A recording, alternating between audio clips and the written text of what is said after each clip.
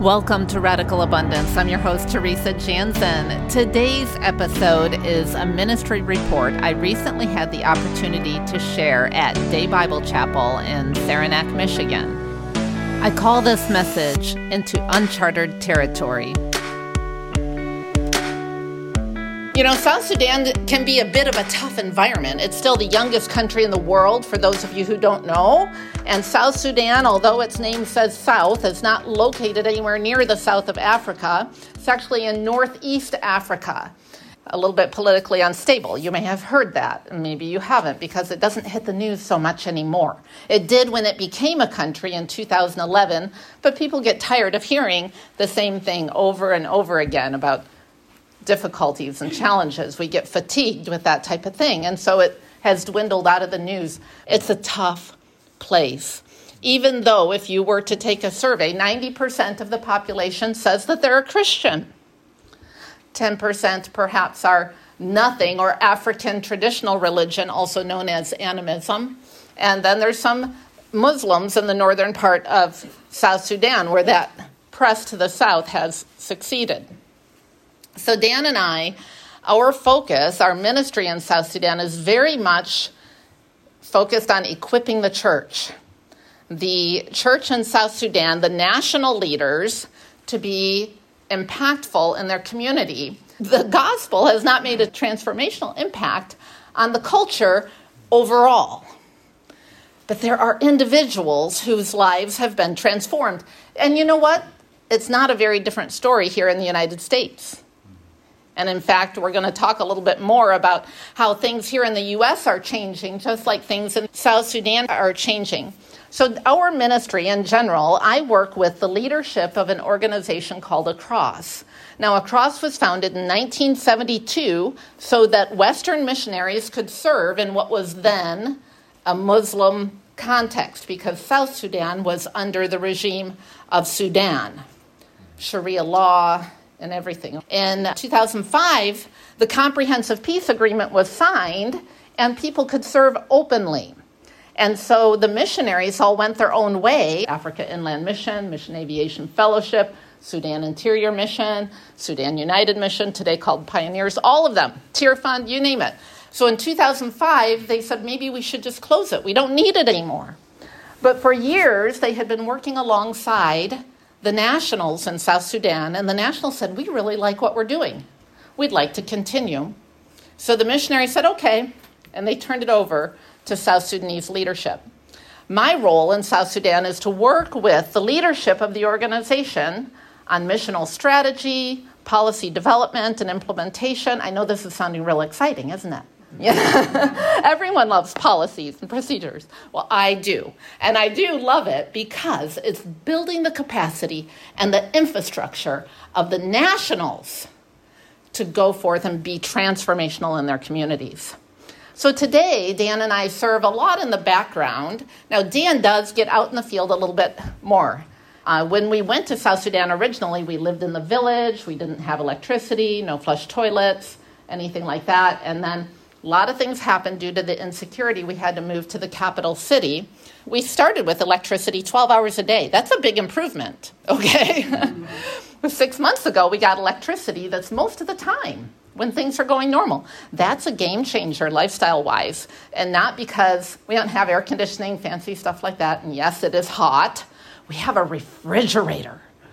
Just imagine your life without your refrigerator. Imagine your grocery shopping without your refrigerator and your meal preparation and your leftovers and all that stuff. That's how we've been living for over 6 years, okay? So we have a refrigerator. That's a game changer in lifestyle, and I'm so grateful for it. So anyway, we moved to the capital city, and we partnered with this ministry called Across. I work with the leadership. Dan works with the leadership of the church, the indigenous church, which means he gets out and about in the country. And South Sudan is one of the least developed countries in the world. Now, I do want to share with you some scripture because we're in church, right? And so we're going to look a little bit today. And I called this talk Into Uncharted Territory. And I hope that will become evident as we go. We'll see. In 1 Corinthians chapter 3, beginning in verse 10, it says, "Because of God's grace to me, I have laid the foundation like an expert builder. Now others are building on it.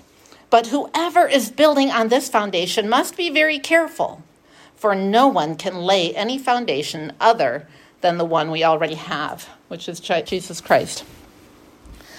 When I'm in the United States, I love to watch HGTV. I don't know if anyone else likes to watch HGTV. I think the reason I like to watch it is because in South Sudan, Dan and I live in about 110 square feet, okay? 110 square feet. That's our living space. So when I'm in the U.S., I watch HGTV, and it's so beautiful. These homes, even the little ones, you know?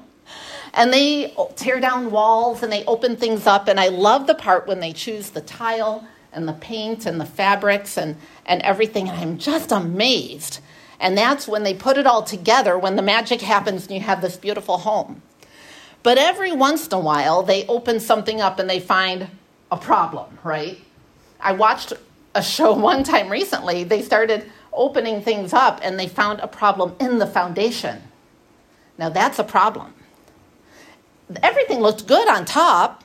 You couldn't tell that there was a problem in the foundation, but there was. And they said, we cannot continue. There's no tile selection, no paint selection. Nothing can happen until we fix this part. And you know what? It's expensive. That's the big part. They'll say it's $20,000, $30,000. And no one will ever see it. Because when we're done, we're going to cover it up again, right? Foundations are really important. And so we cannot spend too much time picking out the tile till we've checked the foundation to make sure that we're building on something that's good.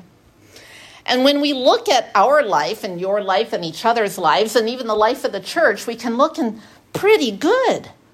We can be all color coordinated. We might even have the PowerPoints in order and tech might even work. It could happen. I heard it happened once. But even if the tech doesn't work, if the foundation is strong, then you've got something to build on. You know, before you build on a foundation, though, you have to choose a location. And real estate, that's what they say is important, right? Location, location, location.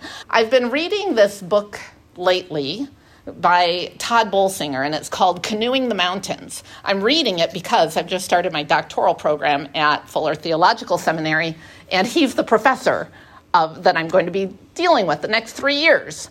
And he wrote a book, so I want you to read the book, plus he assigned it. Well, I was confused by that title of Canoeing the Mountains until he shared the story of Lewis and Clark, the famous explorers. And they navigated the Missouri River. They were expert river navigators. And they had a whole team of people with them called the Corps of Discovery. They navigated the Missouri River. They were given the commission of the President of the United States to find a water passage to the Pacific Ocean. This is going to be a game changer for the U.S. for trade and development and all that type of stuff. And they navigated to the source of the Missouri River, and when they crested the mountain, expecting to find a river on the other side, what they found was the Rocky Mountains. Big surprise. So sometimes you go into a situation thinking that you know what's going to be ahead. You've prepared for it. You took courses for it. You studied for it. You've held committee meetings for it. You've set budgets for it and all of those things. And you crest the mountain and think you're going to move forward. And all of a sudden you find yourself in a situation that you hadn't planned on.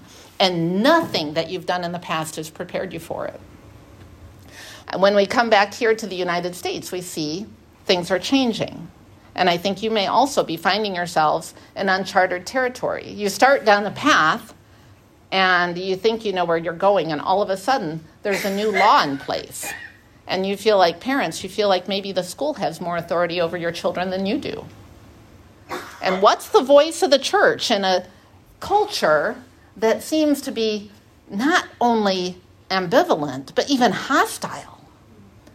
So where do you go from here? And those are the things you have to navigate. But when we come back here to the United States, we sense even more and more of a foreign environment here as well. I think because you're here all the time, I know that you're aware, but it might not feel quite as drastic. In recent years, when we come back, we're like, wow, things are different. Where's our friendly West Michigan community? And believe me, we travel in other parts of the country. West Michigan is still relatively friendly, but there is a little bit of a different feel here. We sense it a lot when we go through the airports. We sense it a lot in the urban centers. And Grand Rapids isn't an exception either. And then we watch the news and we hear about the political situation, and we know that you are also entering uncharted territory. It reminds me a little bit of my father-in-law. My father-in-law always loved to say, this world is not our home, we're just a passing through. You know, there's a lot of different theological thoughts about those types of things, but even the Apostle Paul in 2 Corinthians, he did talk about that type of thing.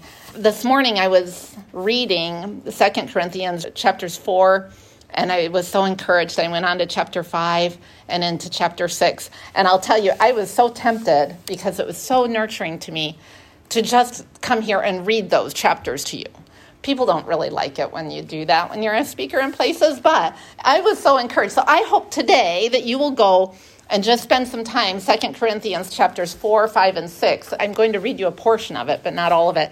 But in chapter 5, the Apostle Paul does say, for we know that when this earthly tent we live in is taken down, he refers to this as a temporary situation we're in. And that can certainly give us some hope for the future. But for sure, we have to live in this earthly tent, in this place that we're in right now, right? And what do we do in the meantime? So we know that there's a future time when the earthly tent will be taken down and we'll be with God in all of his glory. But in the meantime, we're here. In the meantime, we're called on to be the church. In the meantime, the world is transforming around us and we're entering uncharted territory. And this is when you need to learn to be adaptive. Because the things that you have learned in the past are not going to take you to the future. Just like Lewis and Clark, expertly navigating the river, had to come up with a new means of transportation when they got to the mountains, because that canoe wasn't going to do them any good. Now, what does that mean for you personally? What does it mean for you as a parent, as a grandparent? What does it mean for you corporately as the church? Because we have to wrestle with these questions both individually and corporately. How do you navigate your family in today's culture? How do you minister to your grandchildren in today's culture? How do you be impactful and relevant to the community around you as a church in today's culture? I'm not going to tell you because I can't. This is something that you guys have to work out for yourselves individually and corporately. But I'll tell you that the answer is likely not found in what you were just doing in the last few years. The answer is going to be found when you dig all the way down to the foundation. And that foundation is Jesus Christ. It's not going to be found in the church programs that worked in the past. It's not going to be found in the outreach activities that worked in the past. It's going to be found when you make sure that your foundation is Jesus Christ, and then you learn to be adaptive. I do want to read you a portion of this scripture because I think we are all living in these foreign lands and foreign times, whether we're in South Sudan or whether you're in Saranac, Michigan. You know, when Dan and I moved to South Sudan, we had had careers here in the United States. I've been in nonprofit administration, public speaking, things like that for years. Dan's an agriculturalist. Perfect tools to take to South Sudan, right? And yet the environment changed for us. We had to learn to be adaptive as we went. And I think that that can be the same for you. I love, right in the middle of 2 Corinthians chapter 5, when I was reading these words of Paul, I thought, wow, I could read these words to the church at Day Bible Chapel, and it would almost be like a message from Dan and I. Now, these are Paul's words, but I really can relate to them a lot. Beginning in verse 11, it says, because we understand our fearful responsibility to the Lord, we work hard to aid others. That's what missionaries do, right? God knows we are sincere, and I hope you know this too. Are we commending ourselves to you again? No. We are giving you a reason to be proud of us, so you can answer those who brag about having a spectacular ministry rather than having a sincere heart. I will tell you, there was a time when we were in the village in South Sudan. I love short-term mission teams. Short-term mission teams are important, and they can really be encouraging. But this one particular short-term team came into the community where we had been ministering for a couple of years, and we felt like we were banging our head against the wall. And they did a couple of events. They recorded a number saying, we had 2,000 people come to Christ. And then they went home. And we knew those 2,000 people before they came, and we knew those 2,000 people after they came. And I thought, boy, that newsletter of theirs must look amazing. And sometimes I sit and I try to write our newsletter, and I'll tell you about one person. But I'll tell you that one person, I am more confident, had a transformational experience in their life than the 2,000. Maybe someone in that 2,000 did. But it's not about spectacular numbers. And that's true for you too. The ministries that you do, if you look for the spectacular, you're probably going to find yourself really on the surface. I do think that the key is going to be looking for deep personal relationships. And that's where Dan and I spend a lot of our time, is one-on-one. Yeah, we do group stuff, but it's the one-on-one interactions that are really important. I really didn't mean to stop there, so let me continue. If it seems we are crazy, and yes, we have been accused of that, but Paul said it. But if it seems we are crazy, it is to bring glory to God. And if we are in our right minds, it's for your benefit. Either way, Christ's love controls us. Since we believe that Christ died for all, we also believe that we have all died to our old life. He died for everyone so that those who receive his new life will no longer live for themselves. Instead, they will live for Christ, who died and was raised for them. My friend, Christ died for you. Not so that you can live in fear of what's going to happen tomorrow. Not so that you can be confused or be subjugated to criticism from the world. Not so that you can feel lost and desperate in a land that is not your own, but so that you can be confident and filled with joy, knowing that you have been redeemed. This is a gift you have. And if you have experienced the transformational gift of Christ redeeming and forgiving your sins, let me tell you, I have a sin or two, and I am grateful that they are washed by the blood of the Lamb. When we sing songs like that, my sins, I don't remember the chorus right now, but we sing it. And it's really hard for me to hold still, but I have to remember I'm in the United States, because in South Sudan, we don't hold still. But I try to restrain myself. I get excited when I know that Christ died for my sins and gave me his righteousness. He gives me the Holy Spirit so that when I am detained on the side of the road by police, I can just be patient. I can wait. I can know that if I am even imprisoned, I'll be okay. Some people, it costs them their life. Some people, it costs them their dignity. Some people, it costs them their time. For all of us, it'll be inconvenient. We know that. But we have hope. And we can take courage. So I just want to encourage you. I know you're not serving in an easy time either. I'm going to skip down to chapter 6. I wanted to read the whole thing to you, really. It's good stuff. I love the Word of God. Chapter 6, in verse 1, it says, as God's partners. Do you know you're a partner with God?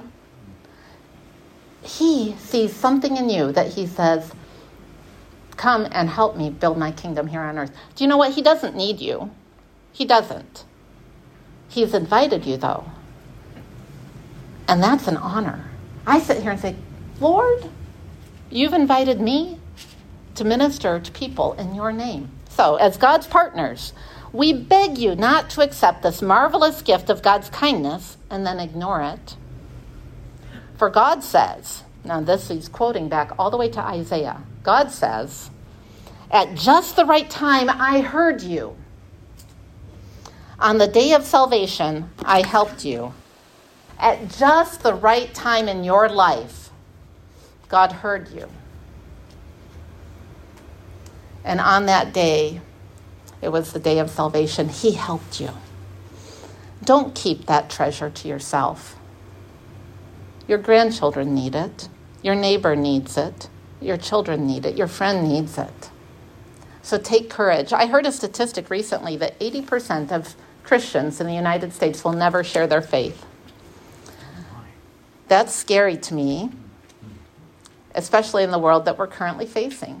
Let me tell you how to share your faith. There are people who write whole books about this, and I'm just going to do it in 1 minute. I'm going to tell you how to share your faith, because the reason why 80% of the people don't share their faith is because they don't know how. And I don't want anyone here to leave here today without knowing how to share their faith.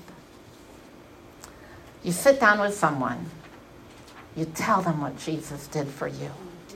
Tell them what life was like before and what life is like now and why.